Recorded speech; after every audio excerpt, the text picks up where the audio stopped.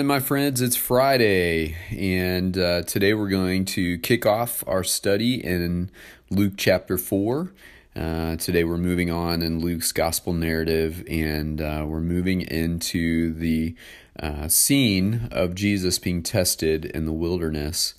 I think we can all relate to times of testing and trial and temptation, and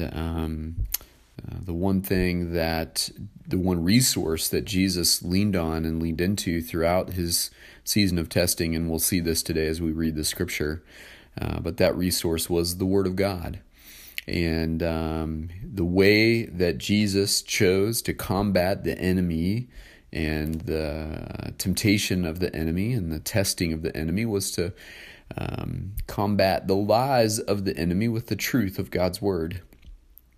The way that we do that in our own journey when we're being tested and tried is by having a relationship with the Word prior to getting to the moment of testing. Now, Jesus has the advantage of being the Word. If we read in John's Gospel in John chapter 1, that Jesus is the Logos, the Word, the living embodiment of the Word of God. And so he kind of has an edge on us, but he models for us here a precious example that we would do well to follow. Let's pray as we begin today. Heavenly Father, we've made it through another week, and we are grateful for your faithful hand seeing us through. And now today, Lord God, we start a new passage in Luke's gospel together, and we pray that you would open our hearts to be receptive to what your Spirit wants to say through your word today. You always provide solid instruction and guidance for our journey here. Help us to learn from your example today, Jesus, and more so, help us apply what you're teaching us so that we too would be equipped to stand our ground when the enemy comes testing us. We love you, Lord. We thank you that your Holy Spirit is faithful to see us through each day and to provide us with the resources we need to stand firm in you. And we ask all these things in Jesus' name. Amen. All right, Luke chapter 4, verses 1 through 13. Jesus, full of the Holy Spirit, left the Jordan and was led by the Spirit into the wilderness, where for 40 days he was tempted by the devil. He ate nothing during those days, and at the end of them he was hungry. The devil said to him, "If you are the Son of God, tell this stone to become bread." Jesus answered, "It is written, man shall not live on bread alone." The devil led him up to a high place and showed him in an instant all the kingdoms of the world, and he said to him, "I will give you all their authority and splendor. It has been given to me, and I can give it to anyone I want to. If you worship me, it will all be yours." Jesus answered, "It is written, worship the Lord your God and serve him only." The devil led him to Jerusalem and had him stand on the highest point of the temple. "If you are the Son of God," he said, "throw yourself down from here, for it is written, he will command his angels concerning you to guard you carefully. They will lift you up in their hands, so that you will not strike your foot against a stone." Jesus answered, "It is said, do not put the Lord your God to the test." When the devil had finished all this tempting, he left him until an opportune time. Well, this is a powerful scene, and I think we can all think of times in our own journey when the heat was on and we were being strongly tested by the enemy. And here's Jesus in that very scenario. This scenario is unique in that Jesus spent this period of time in the wilderness fasting. And so 40 days of fasting, we can imagine just the pain of hunger. And when you're hungry, it pulls your concentration away from other important things because you're distracted by your hunger. You're so desperate for food and nourishment that being able to focus your attention on anything else is an incredible task.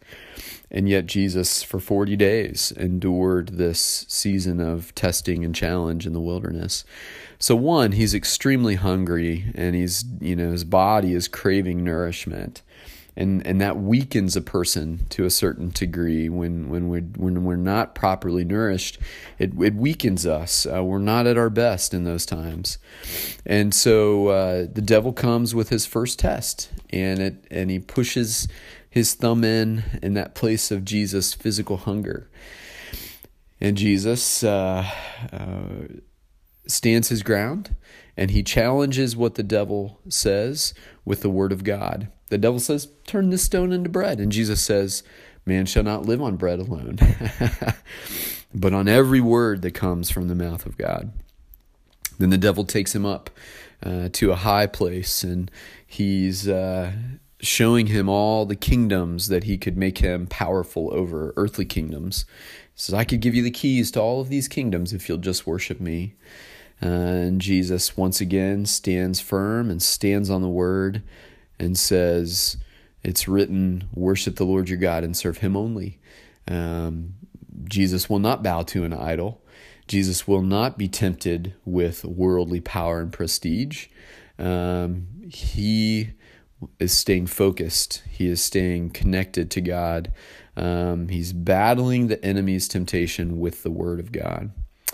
And then finally, he takes him to a place and says, let's just see if the word is true. Throw yourself down from the temple and see if the angels swoop down to help you. Let's just test. And Jesus once again stands firm.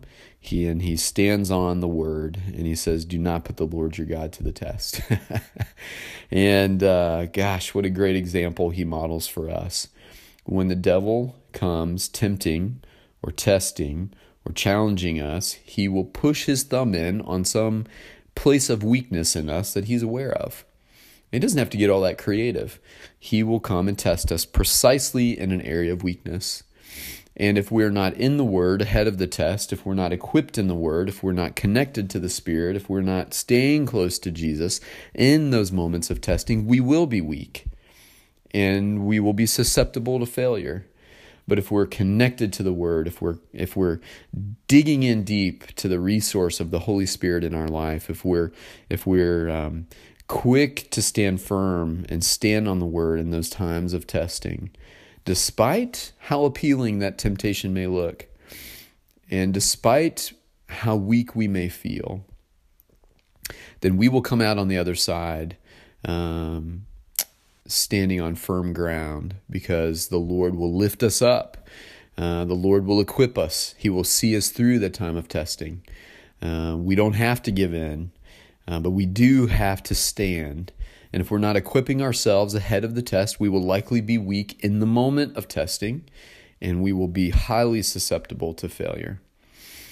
Sometimes our own proclivities go before us, and we perceive ourselves to be in a place of spiritual strength, and the testing comes and we still fail. And God's grace will meet us in that trench of failure.